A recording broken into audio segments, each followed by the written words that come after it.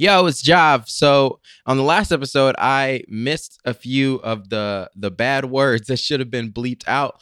And this week, I do not have time to go through and edit them all out. So if you're under 18, please do not listen to this episode. If you're over 18, please enjoy the last episode of this year in an interview with my great friend, Griffin, aka D-Rage, aka The GOAT. Welcome to the Decent Takes show.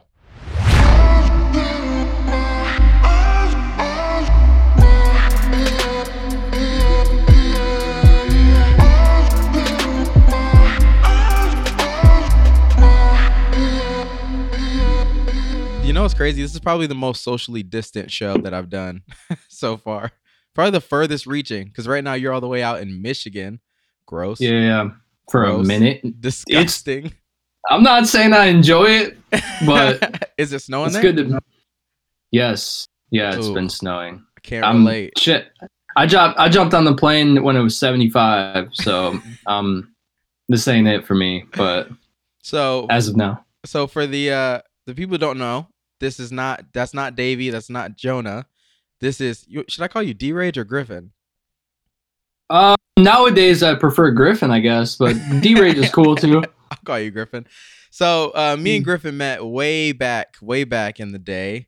What were you, like 12? Maybe? I was mad young. Young. You were the first person I've met that I can think of that I was a fan of before I met them. Yo, that's so crazy. So You never said that. I met Griffin because he's a drummer, and I watched his drum videos on YouTube. Well, at first I was like, man, it's just another musician in Bay City. I was like, it's gonna be trash. And then I clicked it. I can't remember what song it was, but you hated the video. You ended up taking it down, but I thought it was dope. Took all that shit down, man. It was all dope too. I don't know why you took it all down. Hey, shout out my childhood friend Steven Axtell. We used to be your childhood friend. That was my childhood friend. Low key, everyone's childhood friend, man. He's such a cool dude. I remember I just actually was on my I saw an old Facebook post that popped up the other day, and it was literally me, and I was like 12, and I said waiting for Steven to come over to shoot for YouTube. Oh, was he doing your videos? Yeah, he was shooting. We were for a while like we were gonna. So that's who I was gonna start doing that with was Steven. So shout out him, man. He's been a friend for a long time. You know, I didn't even know that you knew him until this very moment. That's my bro, man. I still try to keep in contact with all the homies that I really feel like are still putting a lot of cool things into the world, and he's one of them. So yeah, he was the first person I did a live instrument piece with. He played acoustic guitar, and I did some hip hop over it. This is way back. He's so talented. He's is. Yeah, underrated. One of my favorite people. Underrated. Yeah. By a landslide. So you then moved on to produce a lot of music for me. I was looking through how much stuff you produce for me, and it is actually like an insane amount. It should be more, but yes. It should be, but we should have albums right now. By now. That's true. It's at the point where it's like, okay, so when I go through the credits of my music, I'm like, okay, so this person produced this person produced that, and then Griffin did the rest of it. Yeah. But you've been slacking lately. Yo, I mean, it's funny that you get me on here now because it's funny. It's like, I feel like I have been slacking. I did drop Lucy's 4, which was that's always just been a thing that I love to put into the world. Tell them what Lucy's is. Yeah. So for anybody that doesn't know, Lucy's is basically a beat tape idea that I started probably 4 or 5 years ago. I can't remember now, honestly. But it was basically, I still hate the idea of sitting down to like, it's funny because I went to school to be an audio engineer, but I hate the idea of sitting down and mix beats and just like, I feel like I just want to put stuff out into the world that's just like how it kind of sounds when I was making it, like if it's muddy or it's just, but whatever the feeling was that I had when I made that beat that really connected with me, that's what you're getting when you listen to these beat tapes. And it's not me putting a bunch of processing on it to make it sound like, you know, this extravagant thing. It's just like straight exported out of FL Studio, the emotion I was putting into it. so yeah, those beat tapes have just been like SoundCloud things that I've been doing for a bit. Whenever I really feel like I've got some material sitting that needs to be put out.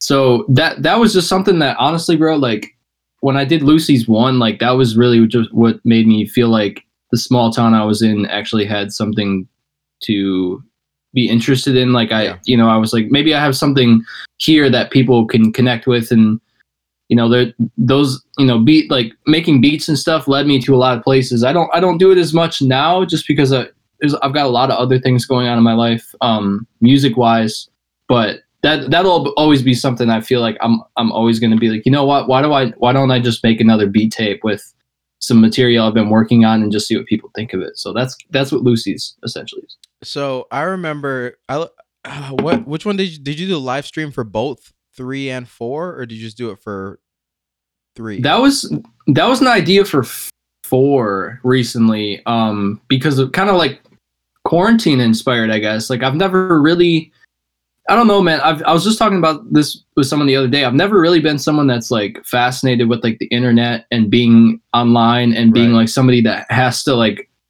find a way to make money or anything with like followers or anything like that. Like I understand it's a huge part of our world that we live in now, and I would never neglect it by any means. It's just not something that right now I'm like wanting to be obsessed with. But yeah, it was kind of like once quarantine started, I was like sitting, actually I flew back from California and lived with my girlfriend for a bit. And I was just kind of like putting Lucy's together kind of, and had the idea for the 4th one sitting for a bit. And then it was kind of like, what can I do to like kind of still be the person that like kind of just is not obsessed with anything social media or being like an online presence or just anything, just like being organic still. And it was like, why don't I just try to like do a Twitch stream or something? Like I don't even care if one person watches when I'm doing it. It's just like, let me just, it was cool, man. It was popping. It was cool.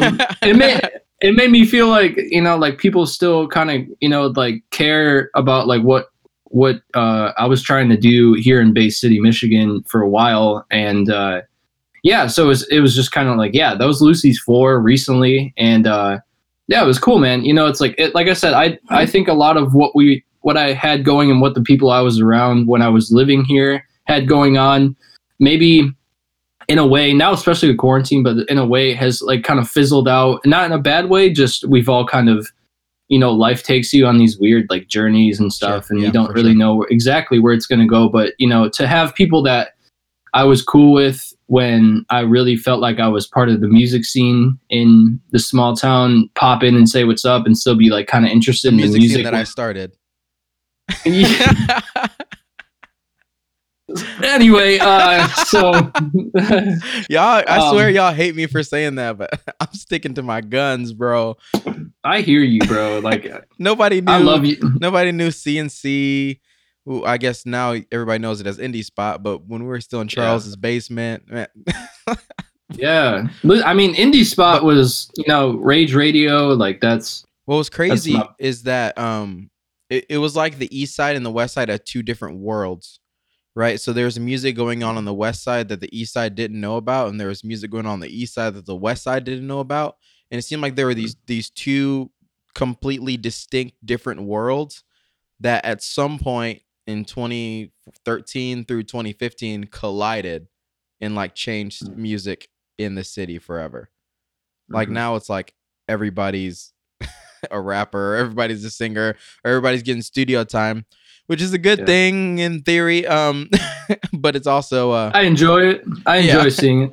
Yeah, I enjoy seeing all these people trying it and doing something. And it's just cool to see what consistent people come out of that ringer. And it's just dope. So speaking of Rage Radio, is that still going? Yeah, I mean, I like to feel like it is, man.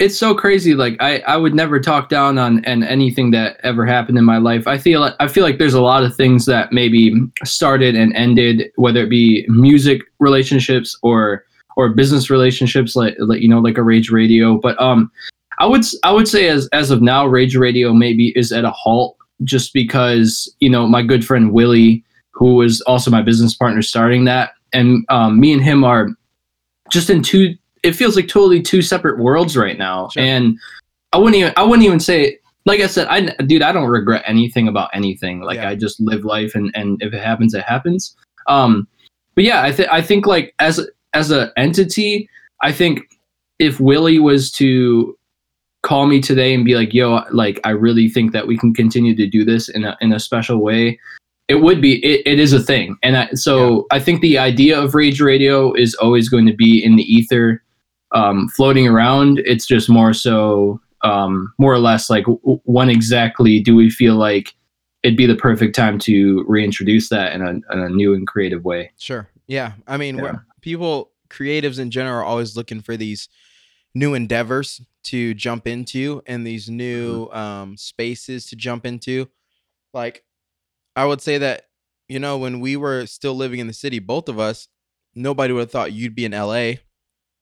I mean, I would have, but nobody thought you'd have been in LA doing your thing, and that I'd be podcasting for a majority of what I'm doing. I mean, I'm still making music, but I haven't put out anything that I've recorded for some reason.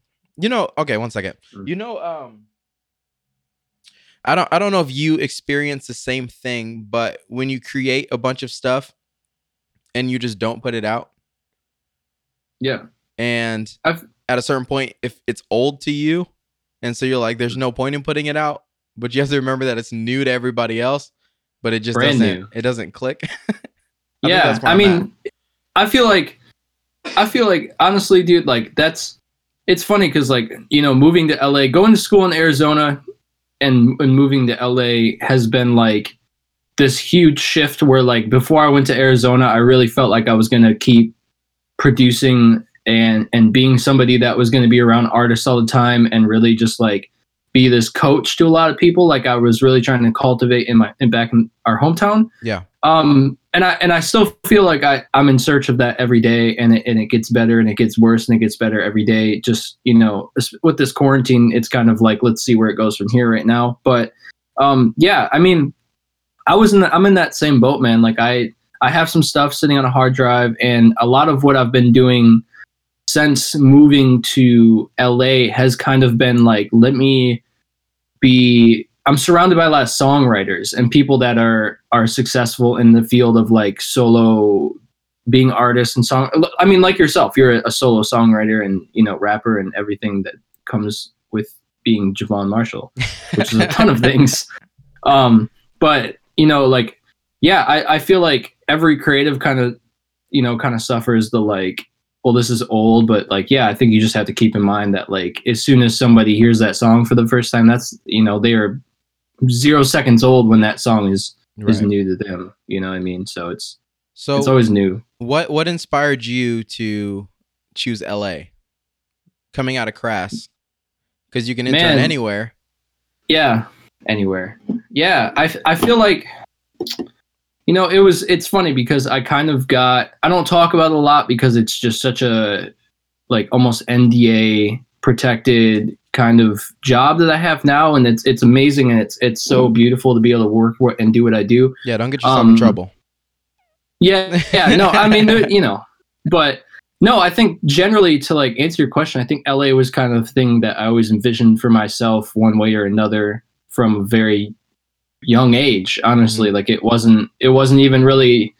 It wasn't a question for me when I left home to go into a field like the one that we both wanted to be in around. Like I think LA was just kind of like the thing I had to do. It wasn't even like a choice. It was just like, I have to go and chase that. And to an extent, I'm still chasing it. It's still, like every time I wake up where I live, it's kind of like a dream come true, really. And like that, the fact that I knew from so early that LA was going to be a dream for me, and that if I was able to obtain it in a good way for myself, in a way that I would go out there and be able to work and be able to survive and just like be around people that I love to be around and stuff, and be around creative people, like I feel like it was going to be a good thing no matter what. So it was kind of a no-brainer. Like it's, there's so many places in this country that, like thousands of spots that have just amazingly creative people that have nothing but a laptop. And, like there's a part of me that absolutely loves that part of what we do too. Yeah. But I felt like LA was just like this thing of like, well, that's where it's happening. That's where like the beast is. That's where like it, if you're going to get chewed up and spit out somewhere, I felt like I'd be fine with it more so if I was to go somewhere like LA and have that happen where I'm just like absolutely trying my hardest and it just doesn't work out or whatever. Like I felt like Lake City, Utah. Like yeah, I tried my hardest in like, Utah and didn't make it. Yeah. Yeah, it's like if you're gonna go somewhere traditionally in a music field or entertainment field like that, I just felt like if I'm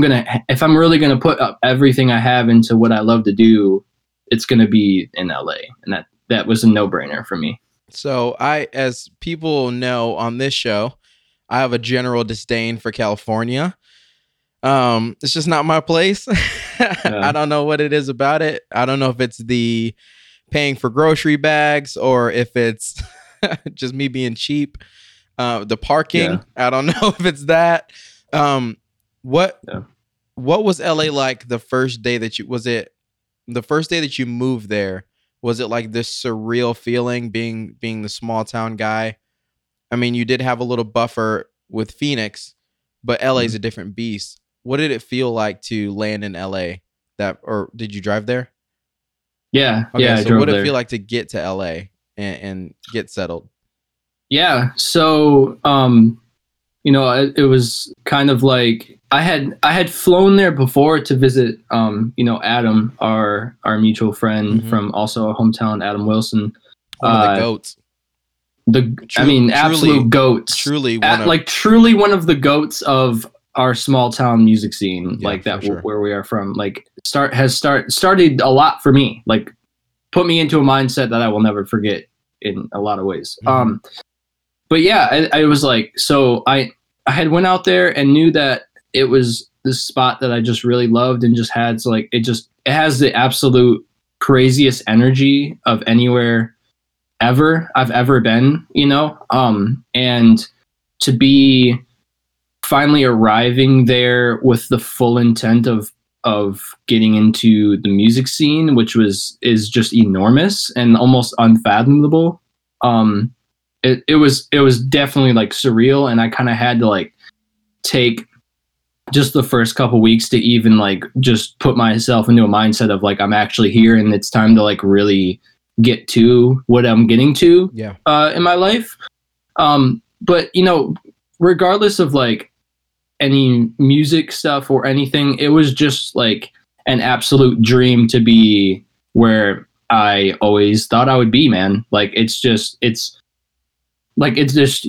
no better feeling than actually like really envisioning yourself somewhere, and then you just kind of like through hard work and just the natural luck of being in this world and just wanting something and actually getting it. It's like the coolest feeling. Even like I said, I still wake up every day and just kind of like have to realize that that's where I'm at, and it like grounds me a lot, but it also makes me feel like I'm kind of doing something right with what I'm trying to do. For sure. So, I mean, we're both well aware that there are a lot of people who, talk about it and don't do it.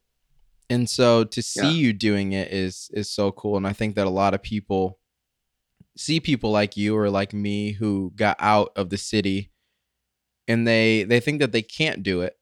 But in reality, a lot of it is just taking these big risks and hoping that they work out. Because realistically, neither one of us knew when we moved out here to the West how it would work out. We're like, hey, if all else fails, we'll go back. Yeah. I mean, honestly, dude, like I know I always have the option to go back, and it, it's like very reassuring to know that like there is that like safety net, but like I have a large part of me that like really is going to do absolutely everything in my power to not have to go back, like just in life in general. Like I don't want to be like backpedaling in any way, whether it be in like music and the music I write or the people I work with or just like who I begin to surround myself with. Like it's all up to like everyone's own opinion of what backpedaling is to them and stuff. But Sure. I just feel like there is no part of me that really does want to like look back on anything. And it's, the way that my life is going so far has made me not want to look back. And it's a great feeling. What's the best part of LA and the worst part of LA? If you were to say, because I heard here's my perception of LA. I heard that they have incredible food, and that the worst part is the parking, traffic, and then the newest one is the constant shutdown because COVID. Yeah.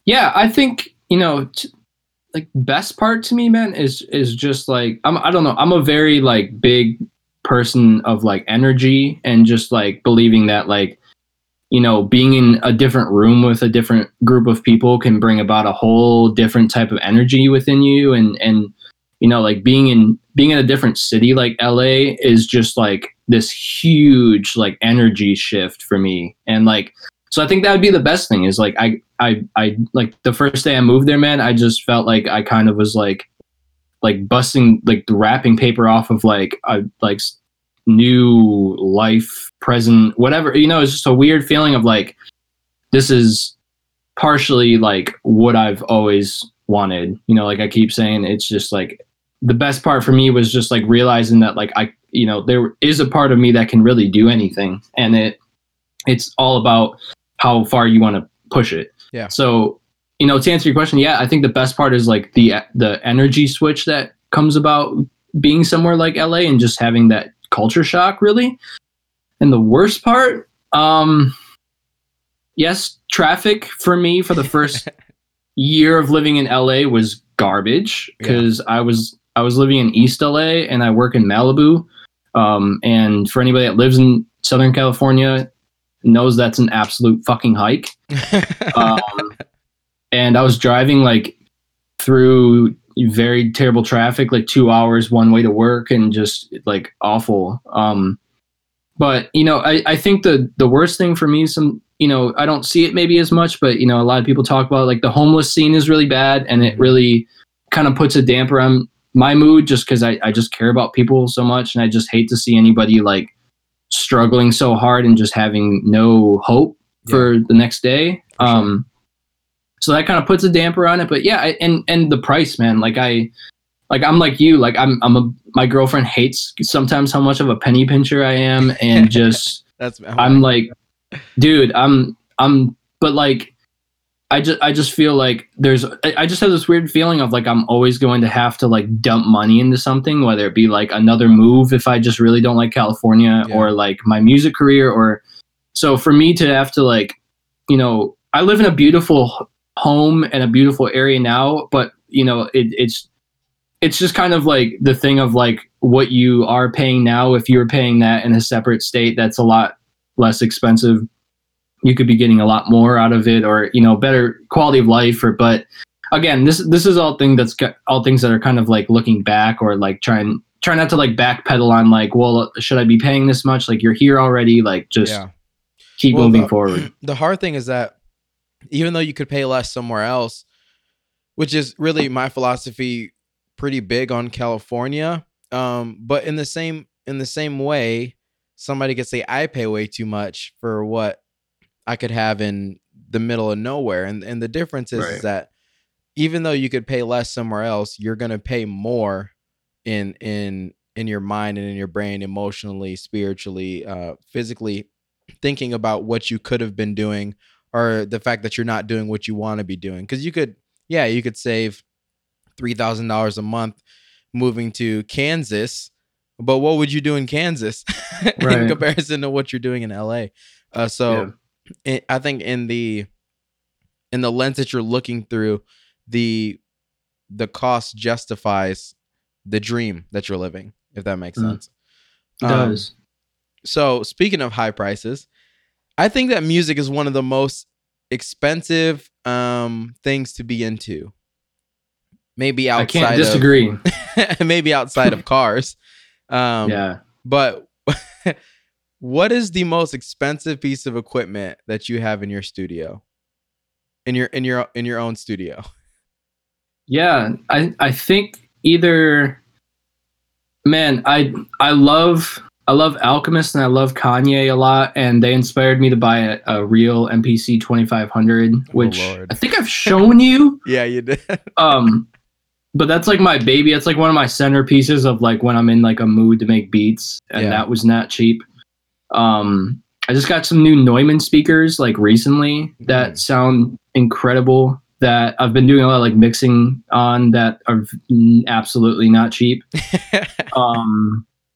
Yeah, man. I mean, like you said, it all kind of like factors in. It's all kind of not like, it's a lot of people would probably see what I've spent and put into my studio, and just like even like the career like of moving and like doing all this stuff, and they would be like, "Oh my God, what are you thinking?"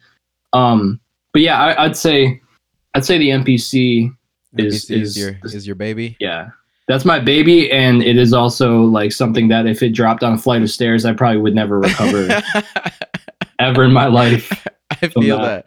No, it's fine. The reason why I ask is because I think that a lot of people could be you mentioned earlier about people who, they're just grinding, they have their laptop and their blue snowball microphone and just kind of doing their thing. But I think that the longer you're into music, the more and more expensive things get. I remember, so do you remember the M Audio speakers I had in Bay City? Yeah. I kept those all the way up until maybe 2 years ago. And I upgraded to the KRK Rocket G4s, the 5-inch. And I was like, this is too expensive for my taste, right? And then oh my God, as I was building, because this is the first time I've had the space to actually build out the studio. And now I'm like deep into it. And I'm like, if somebody were to sit down with me and like look at all this stuff, like this is too much for what they would say is a hobby. But for us, it's the thing that keeps us back at center, right? Like without it would.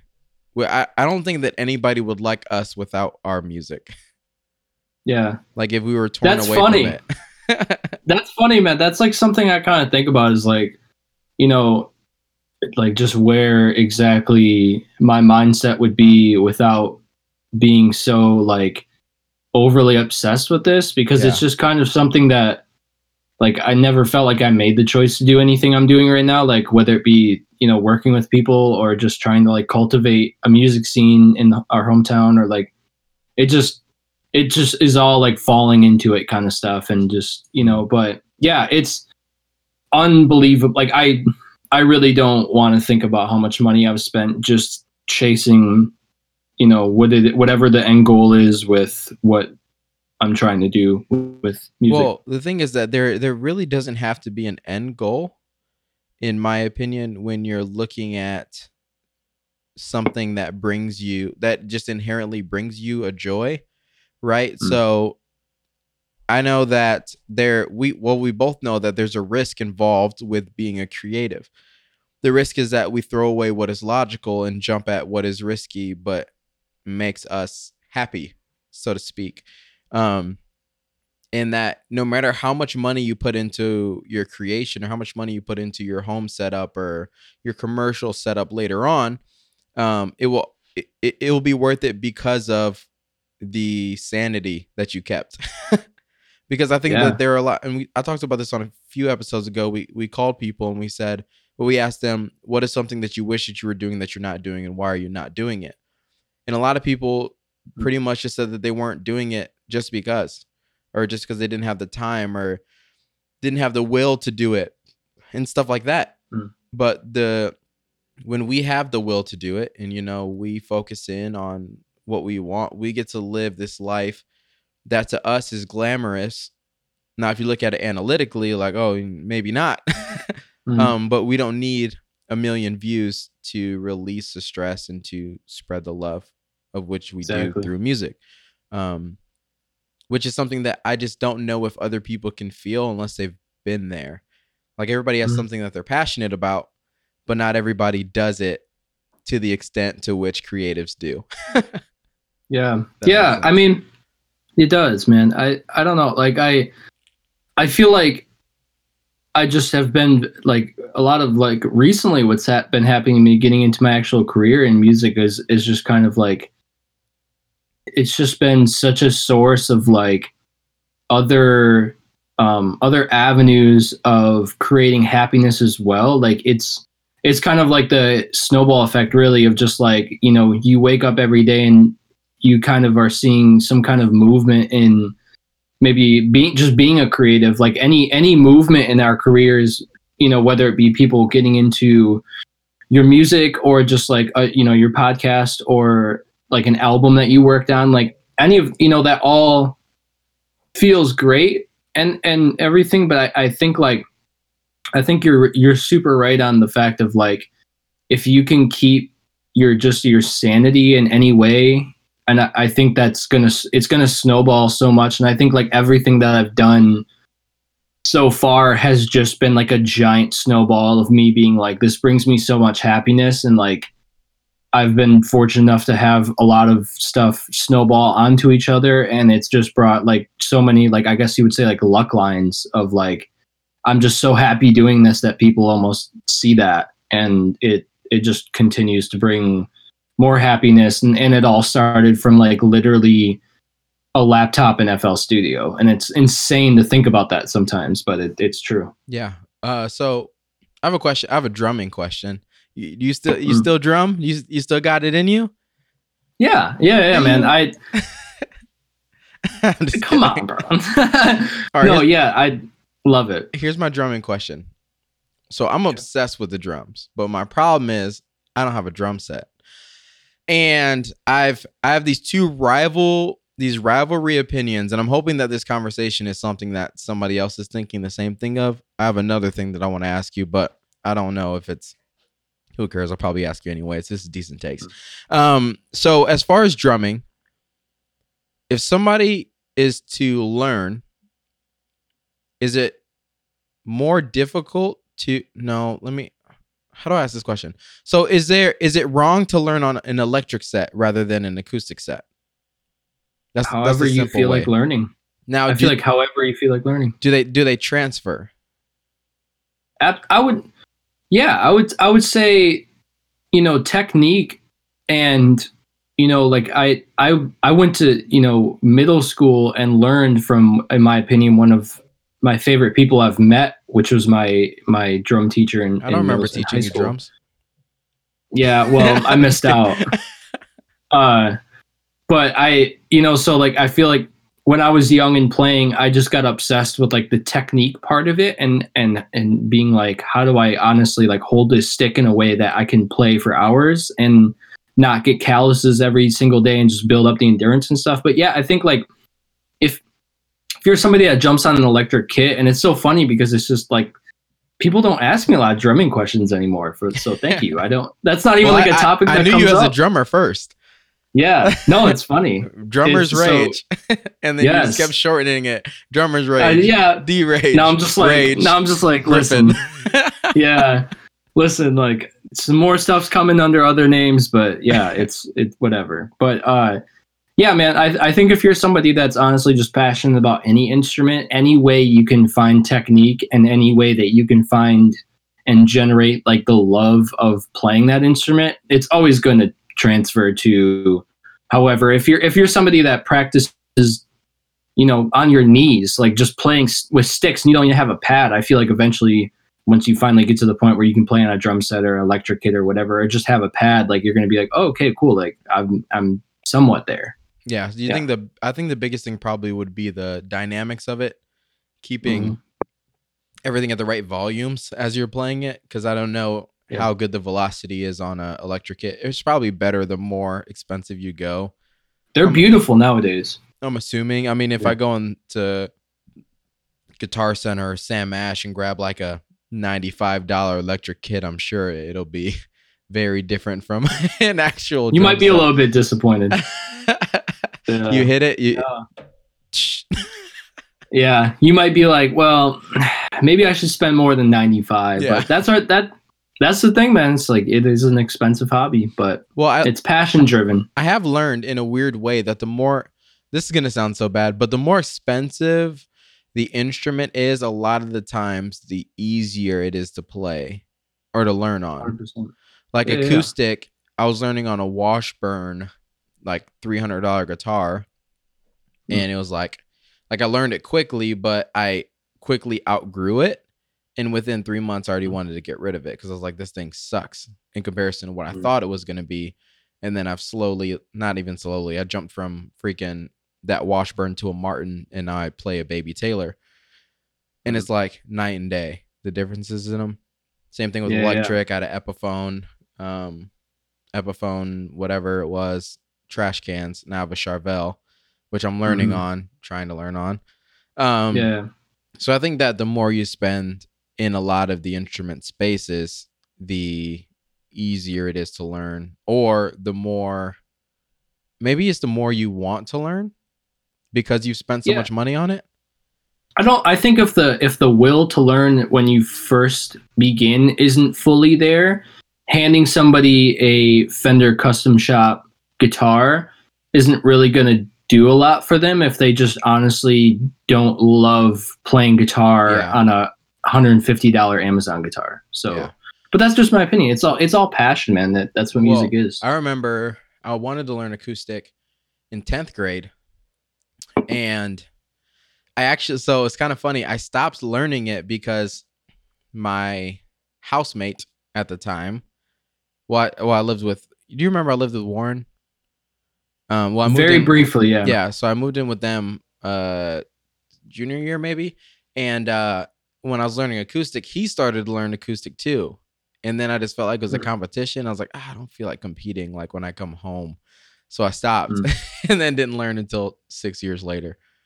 Yeah. I think part of that was seeing you being able to jump from instrument to instrument to instrument in your production. Because I didn't even know you were playing live for a pretty long time, that you were playing a lot of the live sounds. I think it wasn't until I went to your apartment here in Phoenix. No, I knew before that, but you picked up the electric and started playing, and I was like, I forgot how good you are at just jumping from instruments, because it just makes sense. It's yeah, man. It's just passion. It's just literally like, it's like nowadays, like, we can talk about it more, but like I'm fully learning everything I can about every part of making music because I absolutely love doing it. And it's like, there's just so many like cultures involved with like instrument playing too. Like guitar players are like a whole breed of people, like piano players are a breed of people. And it's like, it's so cool to be able to like, get, I guess, decent at an instrument and then be like, oh my God, like there's this huge culture of people that also are just like, not only like playing it, but are absolutely obsessed with it. And I feel like I've got a little bit of that in me whenever I pick up any instrument. It's just kind of like, this is so cool that I am honestly going to obsess over this. Yeah. And it just leads me. It's just giant. Like music is just like the biggest rabbit hole of all time. Now, so staying on that, who is the worst artist you've made a beat for? Oh my God! I'm just kidding. Let me not do that. No, I'm just kidding. I know who it is. No, I'm just kidding. It's you, bro. It probably is. I done put out complete trash on some of the beats you made. No, I'm just kidding. All my music is super hot fire. I'm about to get off this. No, you're not. You got a long time to go there, buddy. Okay, so what is an instrument that you don't play now that you would want to learn to play in the future? I think I can get around everything but like horns right now, and it's like, and like violin type, in cello. Like those are instruments I would love to pick up. I actually got a really cool experience with a horn player in LA recently, and we had like the coolest talk about just like he doesn't play anything but trumpet, and it was like for him just listening to a bunch of legendary trumpet players with him and then him explaining why he's obsessed with it, not only made me want to pick up that instrument because I think it's totally different than anything I play, but it also was like just eye-opening that like it's, you know, it's just so like people are just so passionate about like specific things about music and specific instruments. Like this dude just never wanted to play anything but trumpet. Like he respected every instrument, but it was like, this is absolutely where my passion lies. So I think like having that experience made me be like, wow, I want to like see what he's feeling with that. So yeah, I think picking up a horn instrument would be so cool, man. I absolutely can do nothing on those. What's your current favorite instrument that you do play already? Like if you were to have to give up every other instrument and keep one, which one would it be? That's like very, very hard. I know. That's why I asked. I think I've found like a really, really cool love for playing the piano, and I've put a lot of hours into playing that instrument. And yeah, man, I've put so much unbelievable time into drumming and being good at that. And for some reason, like this, and once I actually started to just click on piano and understand like what makes that instrument tick and how to play it and really like play scales and chords correctly and voicings and stuff, like I was like, oh, this is like unbelievable. So I think piano totally has my heart. So you'd be P Rage. I will never be P Rage. I'll die. That name's kind of trash. I will die before. I will die. Pianist Rage. Sometimes I wonder why I have the name D Rage, but you know why. Drummers Rage. Get out of here. That is your name. That will always be your name. Yeah. No matter how much you shorten it, it's staying. Yeah. P Rage is you might be out of pocket. That's not a joint. No, that's not a joint. That's not a John. That's not it. All right. That's not it for me. So have you been following those versus battles? So like the rap battles, the versus rap battles? No. So they're they put two artists against each other and then they play 20 songs, I believe, and they go head to head on each song. Like Jeezy and Gucci Mane? Did that? Yeah. Mm-hmm. Not particularly, but I have noticed them. Yeah. So if you were to put a versus together with two hip hop artists, what do you think the best matchup would be? Do they have to be alive? Nope.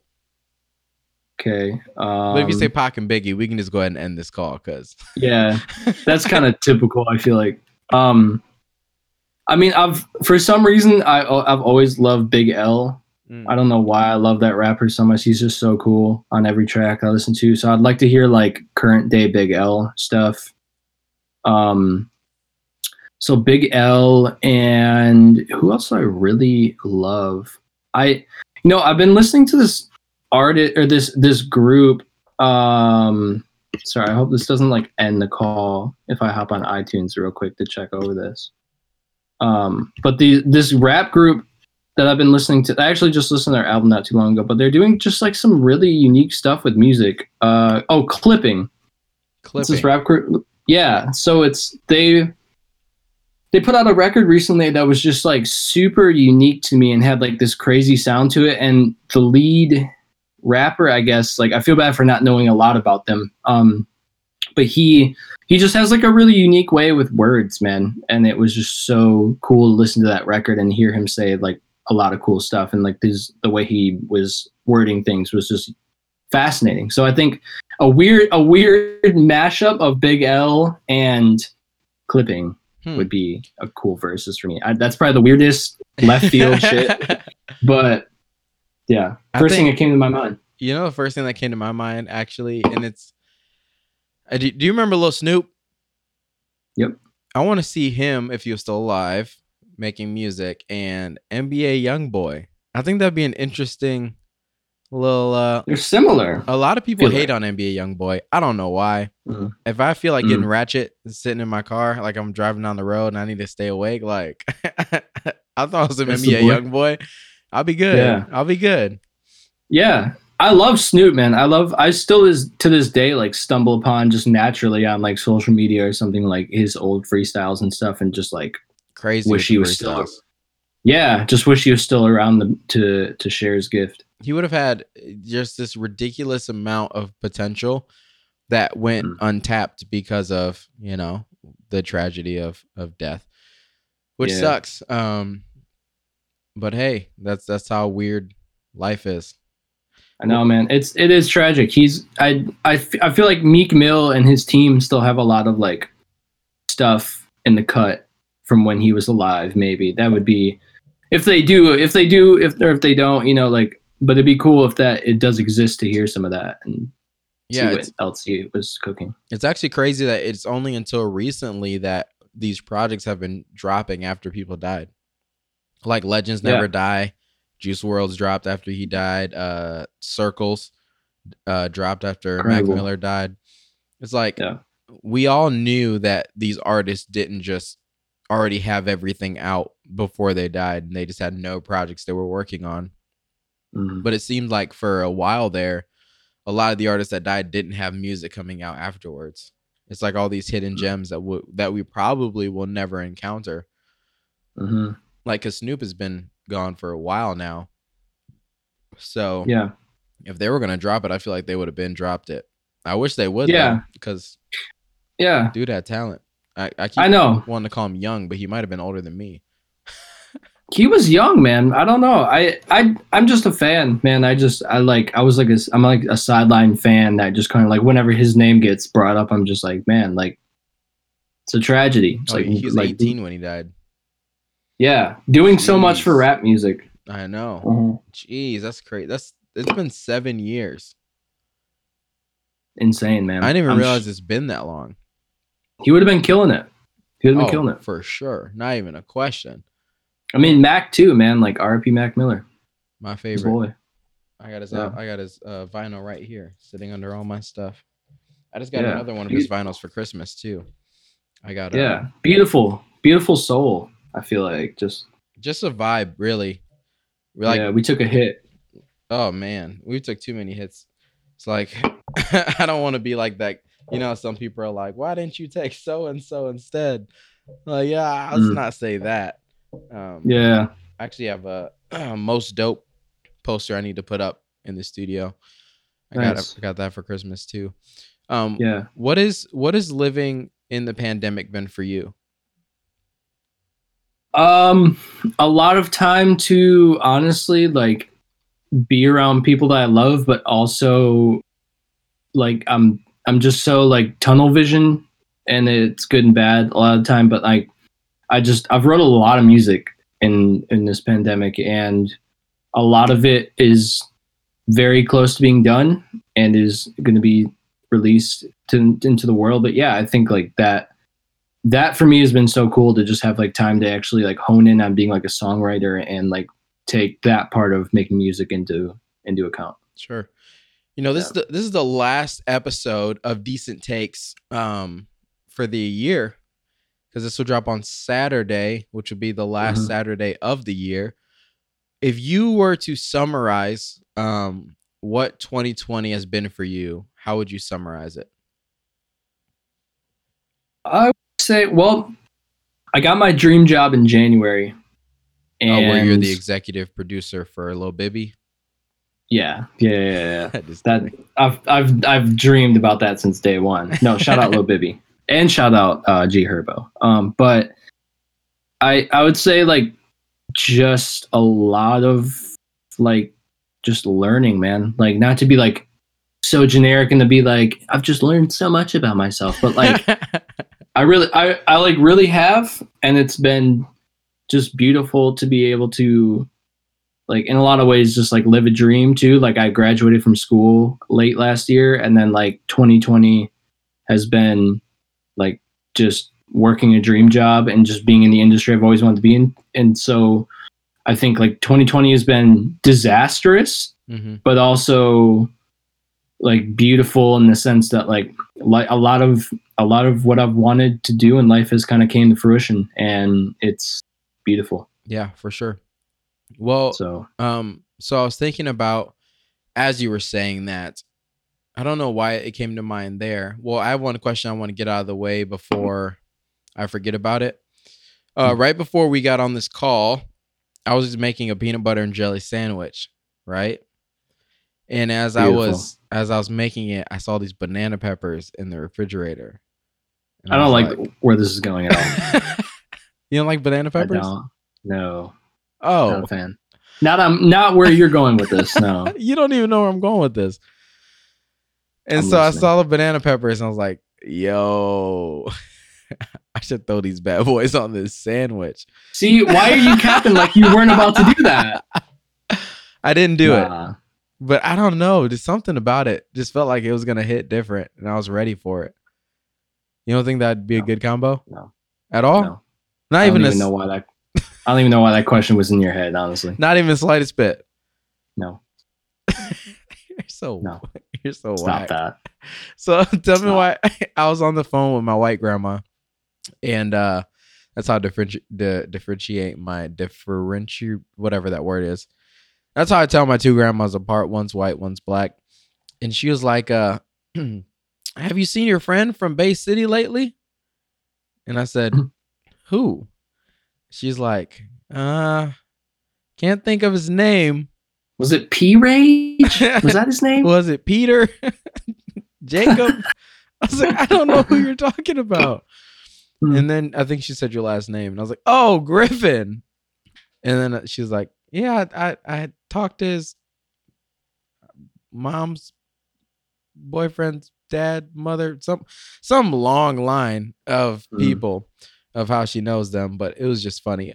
So the question I really wanted to get to is, as musicians, we look at music in a completely different way, right? So when we hear something, we don't just hear, maybe it's just me, but I think you hear things the same way, is that we don't just hear the project as a whole, but we hear all the individual pieces of it as well. And we try to learn to appreciate those little pieces. As a producer and somebody who's behind the scenes, does it frustrate you when you put a lot of effort into making everything right in a piece and people don't really get to experience the entire thing of it, whether it be because they're just listening casually or just because they play it off their phone speaker and they don't really hear the depth of the sound that you spent hours and hours into? What do you think about that? I think at the end of the day, I think like all of that tinkering and making sure that every aspect, it's a good question too, by the way. I think, making sure that every aspect of your music that you're putting out, whether it be by yourself or with people, I think it's healthy, definitely. And I think it's always probably the best route, in my opinion, to go that way and making sure that like you're really loving every aspect of what you're making. I think, as long as someone's feeling something with what it is you're making creatively, whether it be, a product or music or whatever, like as long as someone's feeling something out of that, like I feel like I've won with that. Whether it be like, wow, that, super quiet guitar part at 3 minutes is beautiful and that just hit me because I tinkered away with it, or just in general, like the way that this rapper is, rapping over his beat hit me a certain way. Like I think that all kind of factors into the same thing of like, as long as, you're touching somebody with your music, it matters. But yeah, I mean, I can't lie, as like an audio engineer and somebody that does tinker, like 95% of the time I'm making music, like, yeah, a little bit of me hurts. Like, it's like the meme when you see, like, I don't know if you've seen it, but like the dude standing in the corner of the party and he's like, I bet they don't know that this mix sounds like shit, but they're enjoying the song. Like, that's actually like jokes that go on between myself and like my roommates and like friends in LA that are all in the music industry. Like, we do kind of have a soft spot for the people that actually do appreciate it and are like, yo, I took the time to sit down with my favorite pair of headphones and listen to your record that you made so I could absolutely hear every aspect of it. And like, that's like my favorite type of music listener is the people that do put that time in.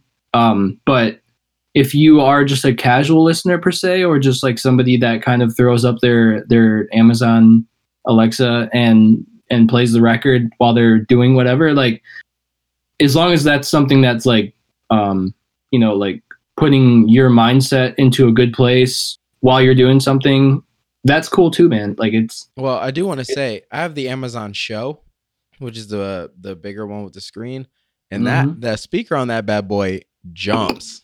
Like it's crazy. Like sometimes I think that might be better than some of the headphones I have in the studio. Some of the other ones. you're listening to get nerdy. I mean, you are listening in mono most of the time when you're doing, unless you do have two, pairs of them set up in a spout that you can kind of hear that. But that's just the nerdy like engineer in me. That's just kind of like, I wish you were hearing my album where I was sitting when I was making it like that. If everybody literally did that, I feel like it would be a beautiful world. Not that it's not, but it'd be a beautiful world to make music in, where people are actually just like super appreciating everything that you've done to make the listening experience beautiful. I see, yeah, man. I can often tell when people don't mix and master themselves, because they'll send me a track and I'll be like, all right, let me wait till I get to my studio to listen to it. And they'll be like, just play it on your phone. And I'm like, bruh, you have so much to learn. No, no, I'll wait. It's like, I'll wait because I want to hear the entirety of it. It's really, on the last, maybe 2 episodes ago, we talked a lot about the movie theater experience and how movies are 10 times better in a theater than they usually are in somebody's house because they don't have the same equipment that a theater has. And I think that a lot of times when we're creating music in these studios, we're creating this masterpiece, and the little things that we put into it are almost like Easter eggs that only certain people are going to find that have the equipment to hear them. Right. And even to be even more nerdy, people who can't hear certain frequencies won't even hear some of the things that we throw in there as little cupcakes or little sweet pieces. No, just a kind of nerdy, like, if anybody's listening, that's like a synthesizer freak, I guess. Like, one of my favorite synth, designers and makers, Dave Smith, that makes Prophets. That's the one that did Mormonism, right? Yeah, bro. I'm about to mute you when I'm talking. No, just kidding. That's rude. I was fine either way. Yeah, my roommate was telling me, because we're both kind of synth nerds like that. Dave Smith had to send back, or had to maybe get in return, like people returned it, or he had to send back some of his early Prophet designs. I think of the most recent synth that he just put out, because it sounded like shit, because he is an older dude and he couldn't hear the frequencies that people were like, this sounds like garbage. So like, I think that affects everyone. And I think that, inevitably, I don't know why I can't talk. You're gonna, like, I know I have tinnitus. I know that I've been in so many loud guitar rooms at studios, and a drummer, like, no. And I also love loud shit. I love guitar amps that go up super loud, and that's where I love to be in the music space. In the studio is loud, and it's just a feeling thing. But like, it is what it is, man. Music is feeling, and if you feel it in some way, whether you can hear above 10K or not, I've done something right, especially, I guess. Yeah. I think that people don't even realize the amount of time and effort that goes into creating music. And I think that, have you been on the mic yet? Like singing or anything like that? Yeah, I don't want to drop too much. We'll wait on that. You'll be back on soon when you can. Yeah. I have a separate project that I've, like, the reason I've basically been, like, in LA doing my thing, not being D-Rage, is because I have something else kind of bubbling, which is awesome. Yeah. P-Rage. Yeah. The sequel. Sequel. Well, why I ask that is because I think that as I dabble my hands in production. Speaking of which, you would be so proud of the beat that I made the other day. Actually, it's probably a month now. You would be, you might cry. You might be like, "My little boy's growing up." But because I think that the artists themselves usually gets most of the credit when it comes to the creation of music, because not a ton of people understand the difference between the producer and the vocalist. Do you sometimes feel like you don't get the credit that you deserve as the producer? I mean, I think like there's been times where a song has been made and, you know, people have maybe more recognized the vocalist than actually the whole production around the vocals. But I don't know. I guess I've been fortunate enough that most people that listen to the music I've made recognize that I'm almost kind of an artist on the song as well, because I've just, like I said, I've Not just been almost, lucky enough. You are. Yeah, and it's you know, people have always kind of recognized like the D-Rage insignia or whatever as like, oh, cool, they're like collaborating with this producer, and he's kind of like, you know, it's like when producers are features on a record, you know, it's like they're making sure that, you know, that like enough of their mindset and way of thinking about music went into this song that they're like literally a feature on the record. And well, that's how go ahead. Oh, yeah, I think that's just how it should be viewed. You know, it's like, it's no secret that it's like, it's an absolute fucking disaster sometimes of trying to just get the recognition that you deserve when you're not the main artist featured on a record. It can be really, really hard and honestly, you know, just kind of makes it almost not as fun or not as like, wow, like I kind of want to get some recognition sometimes. And, you know, I'm not a complaining person or like saying that this has happened to me endless times or anything like that, but it's happened to people around me. Oh, it's funny that you say that, because I've actually made the decision, I think a week ago, that I was going to start putting the producers as the featuring artists. When I do these new drops in 2021, which I won't speak about too much, but just know that there's some crazy stuff coming. And as expected, definitely branching out of my genre. That's all I'll say. Nice. And it's the reason why I always ask anybody who produces for me to keep their tag in to the beats that they make, unless it's like a ridiculously long one, but just so that they can hear that sound deep.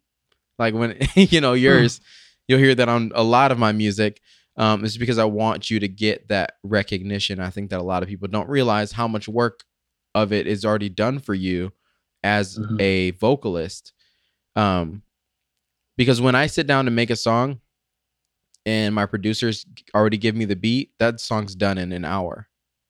As far as writing, probably less than that as far as just writing, but the production may have taken 2 months, may have taken 2 weeks, may have taken 4 days, may have been a 15-minute thing. Usually not. Actually, definitely not with the mix and the master and all that. And I think that a lot of times the people behind the scenes just don't get the credit that they deserve on their projects that literally they are putting out, because without the producers, there's no background music and nobody listens to acapella anymore. Unless you're one of those people that listens to those groups like Andy from The Office at Cornell, the acapella group. Unless you're one of those people, you wouldn't really dig that music. So do you think that there's something, I mean, I know what makes you different in the production world, but do you think that there's something specifically that you do as a producer? One of the many hats that you wear, but as a producer, something that you do differently when you're making your instrumentals? I just think that a lot of when I was making beats and being a producer, I just absolutely fell in love with sampling a lot. And I think that I'm always kind of thinking from a standpoint of like, even if I've wrote all of the arrangement and sounds that you're hearing, I'm always kind of thinking of like, what would this be like? What would this song sound like if I had sampled something or sampled the sounds that are in the song? So I think that's kind of my unique thing, but I also think that like I'm just so into like I listen to a lot more music than I make, Mm-hmm. And I think that the ear that I put onto instrumentals is just, it's changing so much that it my unique spin is kind of like that. Anytime I'm in the studio with somebody, like I'm always kind of just going to be trying something. It's never like I'll go into a session and be like, I'm going to make a beat because I've made this beat 50 times over. I'm just going to kind of flip it a different way. Like if you're in the studio with me, it's because, you know, either you've heard stuff I've made before and been interested in this and the kind of sampling unique sound that I have with that, I think, but like also that like I'm just going to push myself and you to make something that is different from anything you've made before. You know, what I was going to say was your unique spot was your sampling godness. I remember. Well, thank you. You made a beat. It was for Won't Fall Back. And I was like, did you get those samples cleared? And you were like, they're going to be unrecognizable. And you sent me the source. And I was like, this sounds nothing like what you created out of it. Yeah. So it's really dope to see that. Because there are very different samplers that they literally just take out what they did and maybe throw a little tempo change on it so that it matches their BPM that they're already working in. But it seems like you meticulously, completely change a sample to the point where if you were to send it to get it cleared, they would be like, this isn't our work. Yeah. That's the goal, man. I mean, to be honest with you, dude, like I got really lucky in that when I first wanted to actually discover a new way of sampling, which was the MPC, and I was persuaded to buy an MPC and get into it that way. Can you also explain what sampling is to anybody who doesn't know what we're talking about right now? Yeah. Oh yeah. No, I just realized that. And I mean it happens so much nowadays that I get, and it's such an integral thing that I guess I just thought a lot of people are kind of hip to it. But yeah, no, you're right. Basically, sampling is just kind of, you know, taking a sample of another art piece, whether it be, I mean, I've sampled drones off records, just literally like one note that I thought sounded really cool from an instrument on a vinyl, which is a lot of the time where I get my samples because I just love like that old school feel of like vinyl picking and shit. But no, sampling in essence is just like if you hear a record in a hip hop sense, if we're talking about like beats, you know, you put on a vinyl, listen to the record. You know, a lot of the time I would listen to records just because I like the sound of like listening to older music, or just that feeling of like spending 2 hours listening to a record just to find 15 seconds, which is why a lot of people love it. But if you were to listen to a song, hear a 15-second snippet where the guitar player in the band is just playing by himself with no drums or anything like that, and it's just amazing lick, or like what he was doing melodically in that part sticks out to you. And as soon as you hear that part that you know in your gut is something that you're like, wow, like that just stuck out to me in the hour and a half I've been listening to this record, I'm gonna, in whatever way you capture that 15 seconds of audio, whether it be like a music production center that I use, or you just use, you know, like a FL Studio or a Pro Tools or Ableton or whatever, you know, digitally get that snippet of audio from the sound source you're hearing it from, YouTube, an actual physical vinyl, a CD, get that audio, transfer it from that medium into your digital audio workstation in your DAW, and, you know, do what you may with that sample, flip it, chop it, slow it down, add effects, you know, rap. There was a lot of times I would put the mic up to my mouth and sing along with the sample, and I'm not a singer by any means, but sing some. No, I'm just kidding. You thought I was about to go into it. No, okay, Bieber. So a lot of the time I would like sing along with the sample, so it would be like this random kind of like off kilter voice singing what they were doing, or the guitar lick or whatever, and then reflip that with the sample and just do weird stuff with my voice and effect. But no, it's you know, like, what's the saying? You know, amateurs copy, artists steal. And I feel like that's kind of what a lot of the time I'm doing when I'm sampling is I'm literally just like, I'm going to steal a part of your song and manipulate it to where it may sound the same, and I add drums onto it because I just absolutely love it, or I just basically fuck up the sample in any way I can to make a record out of it. So I remember there was something on Lucy's 4. You sampled, was it Batman? The Dark Knight? Dark Knight. That the was soundtrack. That was the craziest beat I've heard you make.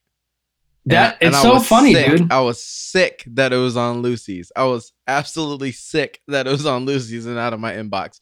And then I realized that I don't even know what I would have done with that, because I'd have just wanted to leave it by itself. I just put it on my album as an instrumental. It's funny because like that beat is like me being like, this beat has literally been on my hard drive for like 2.5 years, 3 years. This needs to be out, because like every time I show that beat to somebody, they're like, listen, bro, you just got to drop that. Like, oh, for sure. Get like, that is too crazy to be sitting anywhere. Collecting dust, digital dust, as I guess we would say. Yeah, no, literally. Yeah. Oh man. I think it's so weird that I think that there are a lot of people who don't really look into music as deeply, and we're so biased as musicians that we think that actually we don't think, but it would be our common consensus that most people understand what are very intricate topics about music, like sampling and things like that. But most people would be like, I don't know what you're talking about at all. I don't know what sampling is. I don't know what a DAW is. You guys have mentioned FL Studio, and I have still no idea what the heck that is. But to us, they're like they're like Microsoft Paint. They're like the building blocks of what brings you into music. So I think something that we definitely miss talking about is, how do you even get into music in the first place? Yeah. Man, that's so like, I feel like I've told this story and it's always kind of like different, because I'm always like remembering things, if that makes, what I mean? Because but like, most memories aren't actual memories. They're just things that were planted into your brain by stories that were told to you. I say that to my little sister all the time, and she hates it. Oh, that's good. Yeah. No, it's good. No, I think honestly, man, like I never had that I can remember like this upbringing of like, like parents being like professional musicians or anything like that or whatever. And it's totally fine. Like like I said, I regret nothing. I look back on nothing. Everyone's got their completely unique path and the way that they get into this or life or whatever. So, but I mean, as far as I can remember, man, I think it was just kind of like being young, and I remember buying songs, and like I remember going to the store and buying iTunes cards to come home and like singularly buy the songs that I wanted to, and I would like, the earliest I can honestly remember being into rap music was like literally hearing, I think like very young, like A Milli by Lil Wayne, and watching the video. With it. Yeah. And I was just like, I almost felt like I was like too young to be listening to that. And then of course, like you hear like Lollipop by Lil Wayne and you're like, okay, I feel like I'm actually like, I'm doing something that I shouldn't actually be doing with my parents not around. And I was like that young to where I was just like, this is like so explicit to me at the time and like whatever. But I think it was honestly just like being kind of brought up in like a digital era where like, iTunes was around, and like, I think I just had friends from a young age that like were like, yo, did like had iTunes cards or some shit like that. And I was just like, got into music in this weird way of like, let me go buy a bunch of songs and just like listen to them. And it's like, that's not even like once I hit like 5th, 6th grade of being like, I'm going to be into drums, that's when it was like an absolute turning point of like, music is like the fucking coolest thing of all time. But like before actually picking up, being able to like read music and like understand, like looking at a piece of music and like actually understanding what is happening and like why they wrote this way. It was just like, you know, being like into like video games and like digital stuff like that. And like iTunes was this digital thing that I just kind of encountered. And then like all of a sudden I was like super young, staying up till midnight to like buy records with like the iTunes cards that I had sitting around and shit. And like I remember being like super young and having like stacks of like spent iTunes cards and just being like, all I want like for Christmas and all I want to get for the rest of the time that I'm getting like gifts for anything is iTunes cards, so I can like stack my songs so that I can listen to. And like, yeah, so it's so funny because I always try to think about like when was I really into music before picking up an instrument. And it, you know, it was kind of just like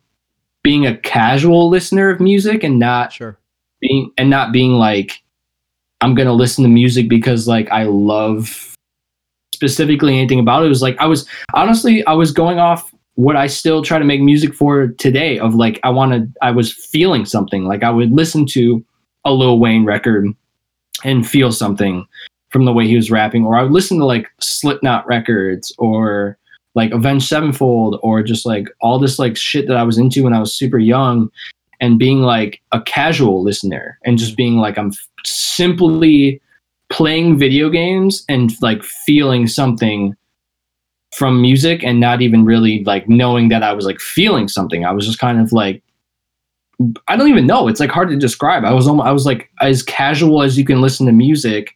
That's what I was doing. But I was also like not even knowing that I was like feeling this. Yeah. So like, I think that was like, oh, go ahead. Well, you said you're an energy person, so it makes sense that you wouldn't really know if there was a time that clicked, because in all those times you're just absorbing the energy that was given to you, and that energy made you feel good. That energy brought you something more that subconsciously you're digging, but you know, outsiders like, oh, I'm just listening to music.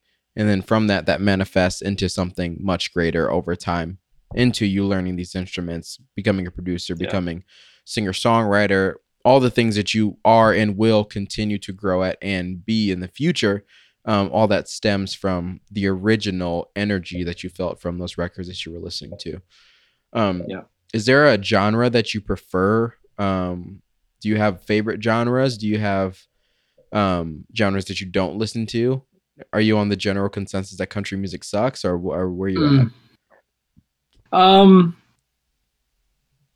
I hate to say any music sucks. Like I know that's like very like, you know, it's like it's that very like, no, like be nice kind of thing, but like, you know, it's a way of expression. But yeah, you know, it's like I definitely don't vibe with country that much, and it never hits me. Maybe lock them doors and turn it. Yeah. I'm not getting like this humongous like rush of, you know, happiness when I throw on any, you know, certain genres. But I think, you know, the most I've ever felt is, I mean, hip hop was like my absolute love for when I was young. Like, I mean, definitely like single digits and like absolutely being like holy fuck, am I feeling something from like these rap records.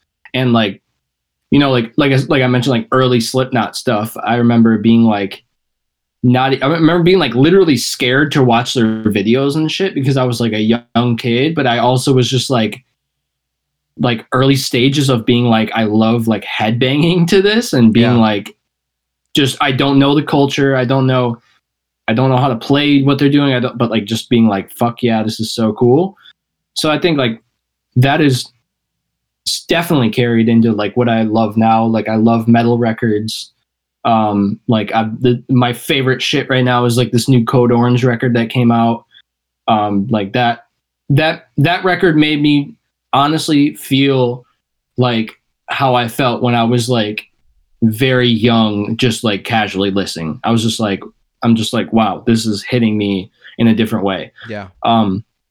But I think now that like I've got into a point where I'm learning instruments and I'm trying to like almost like classically train myself to like know music theory and like read sheet music, which I've been lucky enough to be young and be taught how to, a lot of music theory. So that's led me into like listening to like like obsessing with jazz and like wondering why like that genre is so mystical, and then like kind of understanding. I wish I could tell this story about an artist that I was in the car with in California, talking about this conversation of like when we both in our lives clicked with jazz music and like why it's such a cool shit to us now. But like he's an enormous artist and I cannot talk about that, but it's like the coolest story. But well, you're gonna have to tell me who it is off air. You know that, right? I'll tell you off air, but it's dude, that's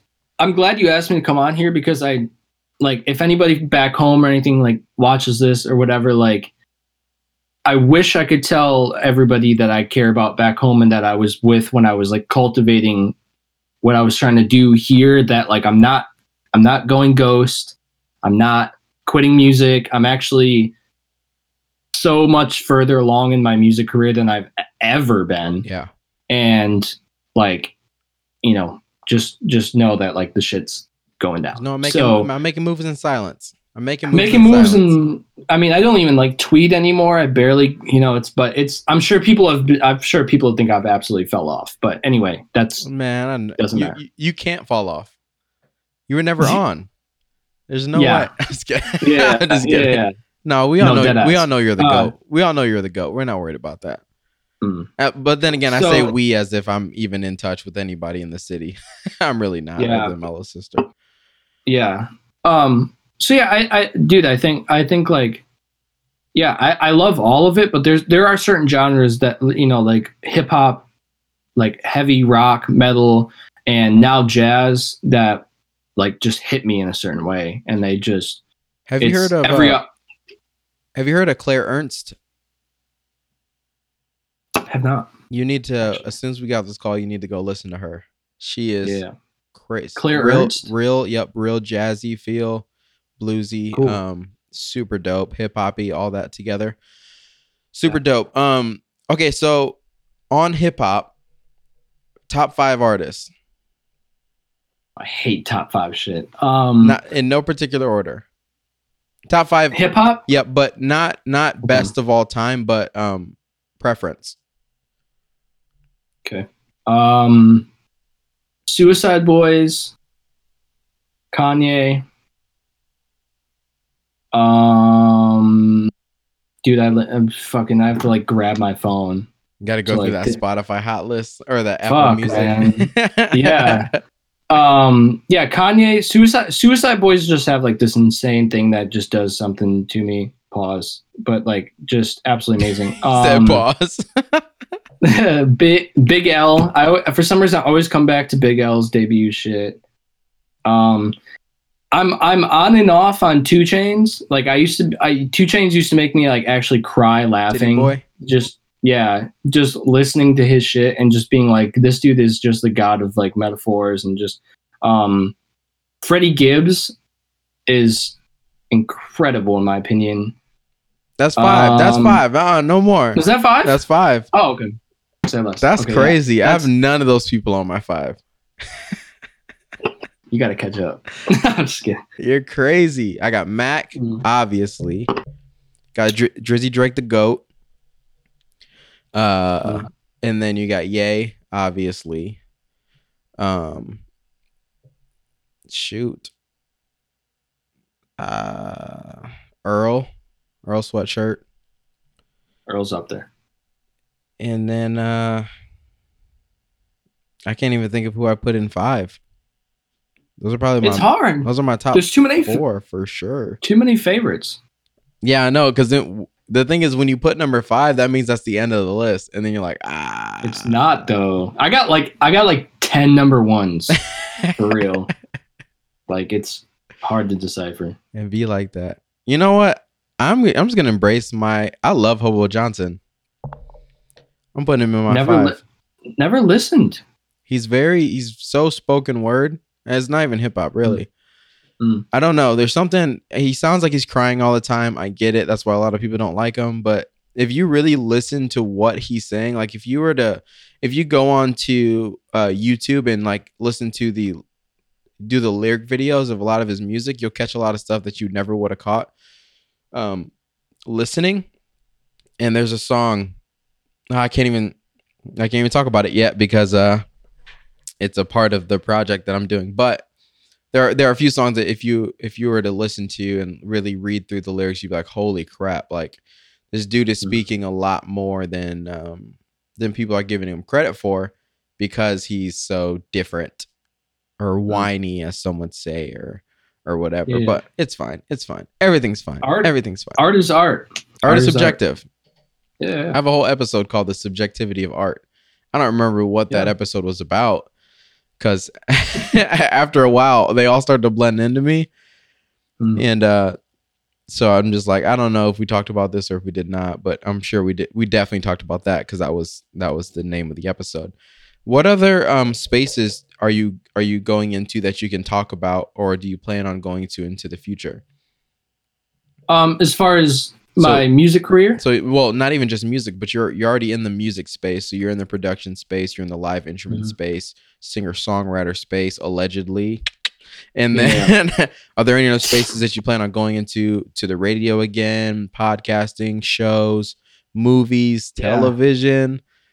Dude, where's your brain at? I've always had this like thing of wanting, I'm like an absolute horror movie obsessor, I guess you would say. Like it's something that I like literally like study. Like I don't watch any other movies but like the horror movie genre for some reason. It's just like that weird part of my brain that just ticks for that.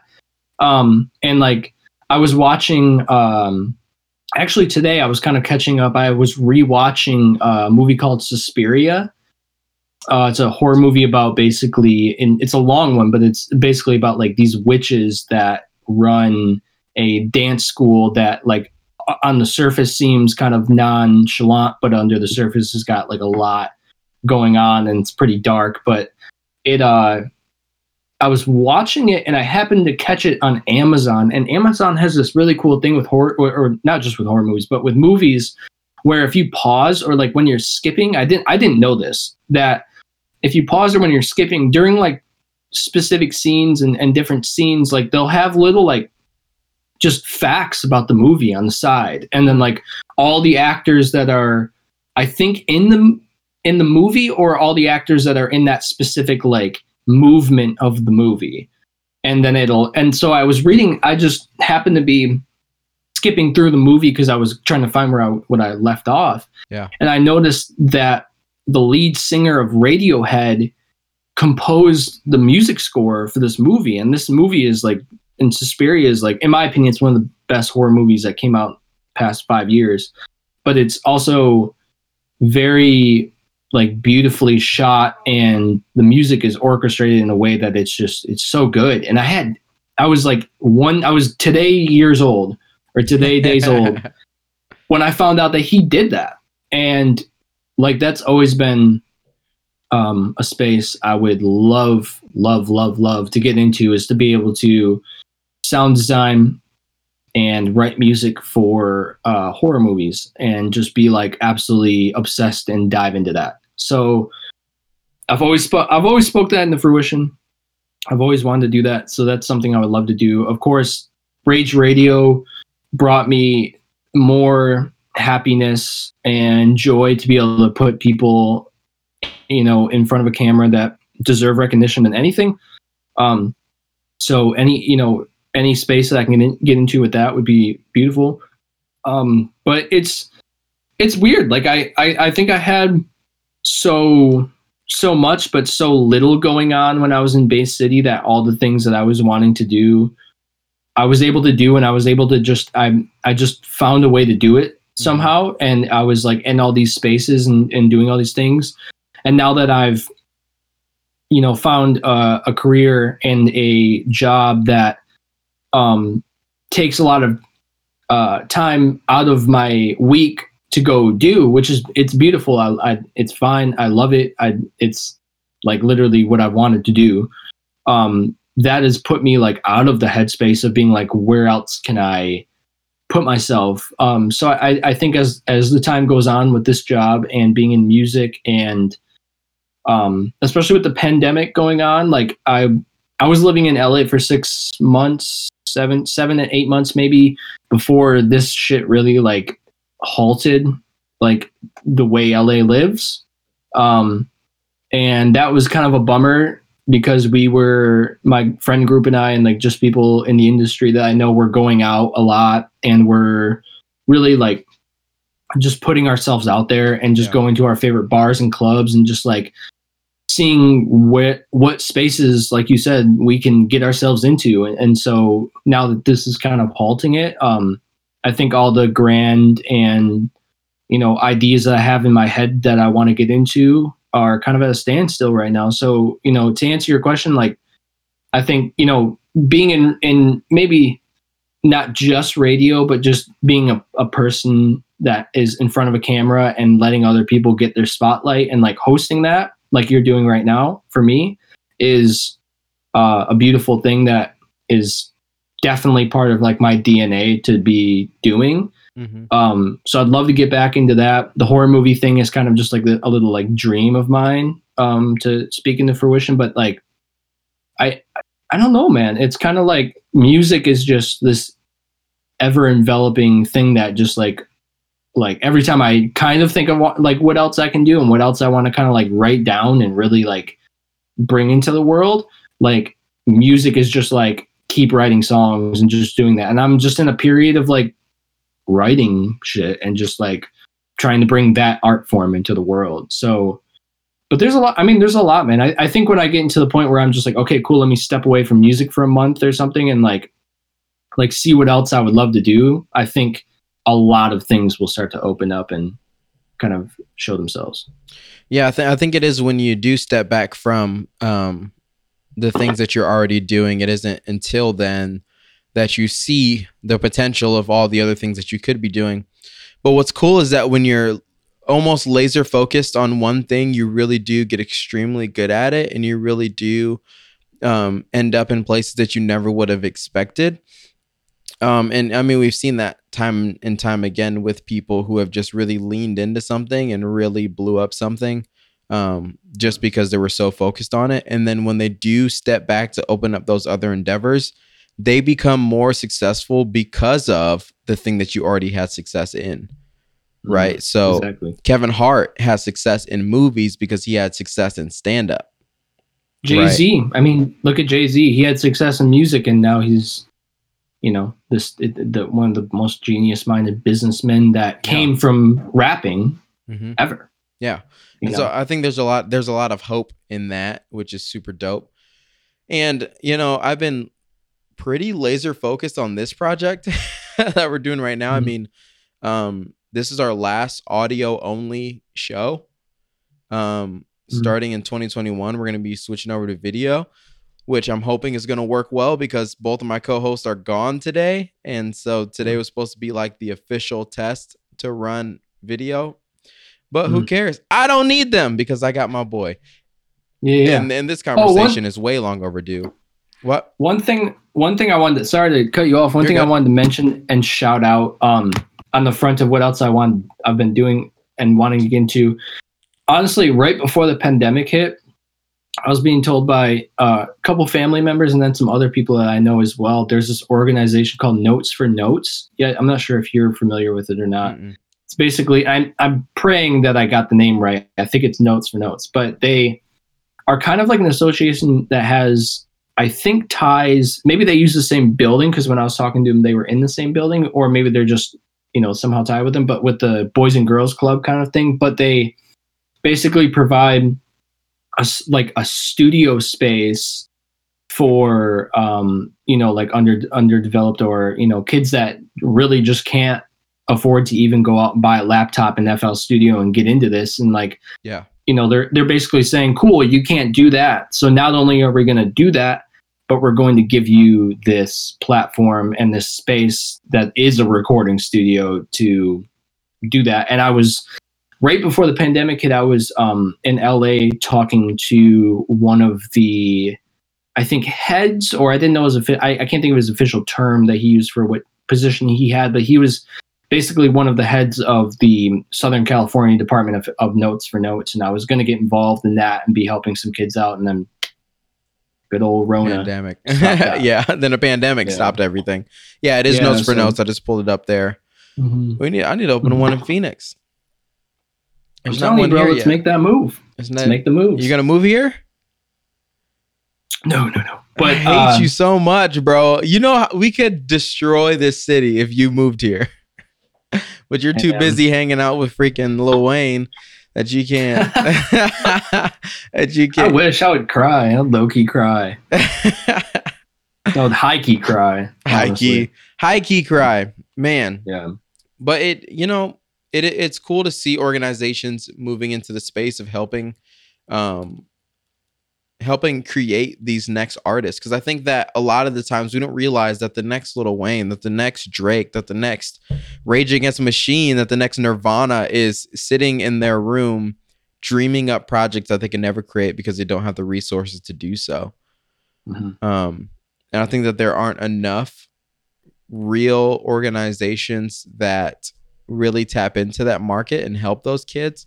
So this Notes for Notes thing seems dope. It's kind of similar to what the in AZ we have the Alice Cooper School of Rock, I think it's called.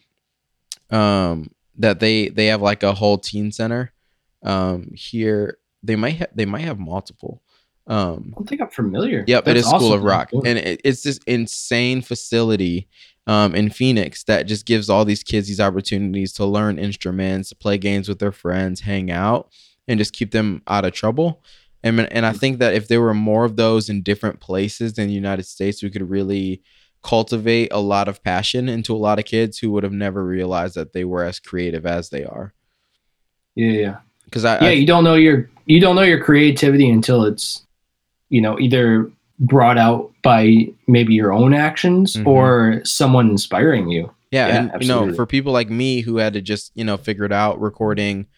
I remember playing the music on my CD player, playing the beats on my CD player, and playing and then rapping my voice into the same microphone, because it was the microphone on my mom's laptop, and recording them both at the same time, and it had to be perfectly in sync. And 95% of the time it wasn't. So there's that side of the spectrum, and then there's like your side where like you had multi-million-dollar home, and you grew up with Porsches and Corvettes, and you had everything handed to you, which is you. And no, I'm just kidding. Still to this day, that's how I operate. Shut up.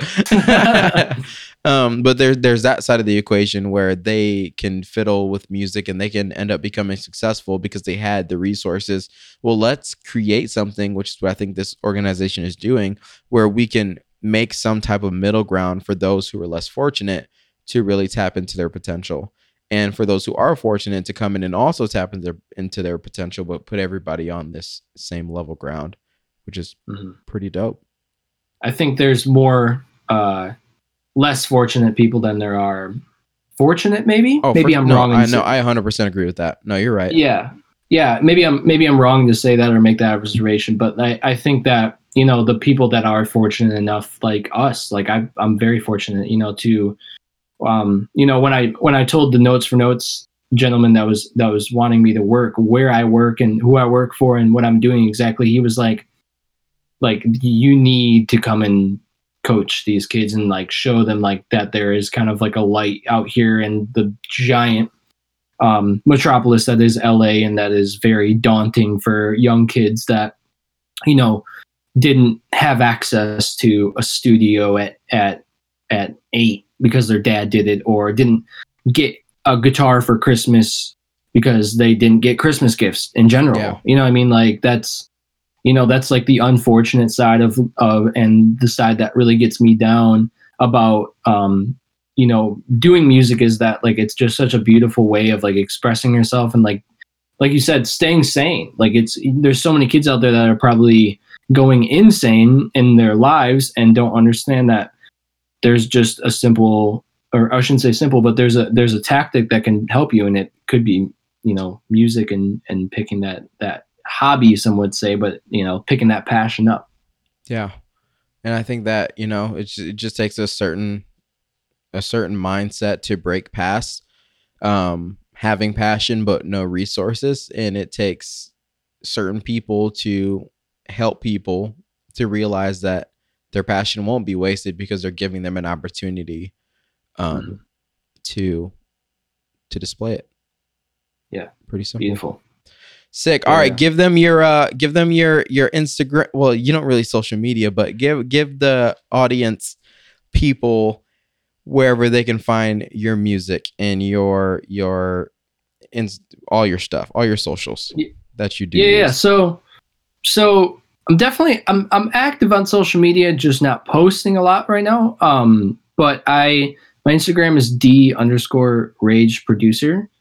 Facebook is just D_Rage. I think it's D_Rage Producer as well. Everything is honestly D_Rage Producer. Twitter, Instagram, Facebook, all that stuff. And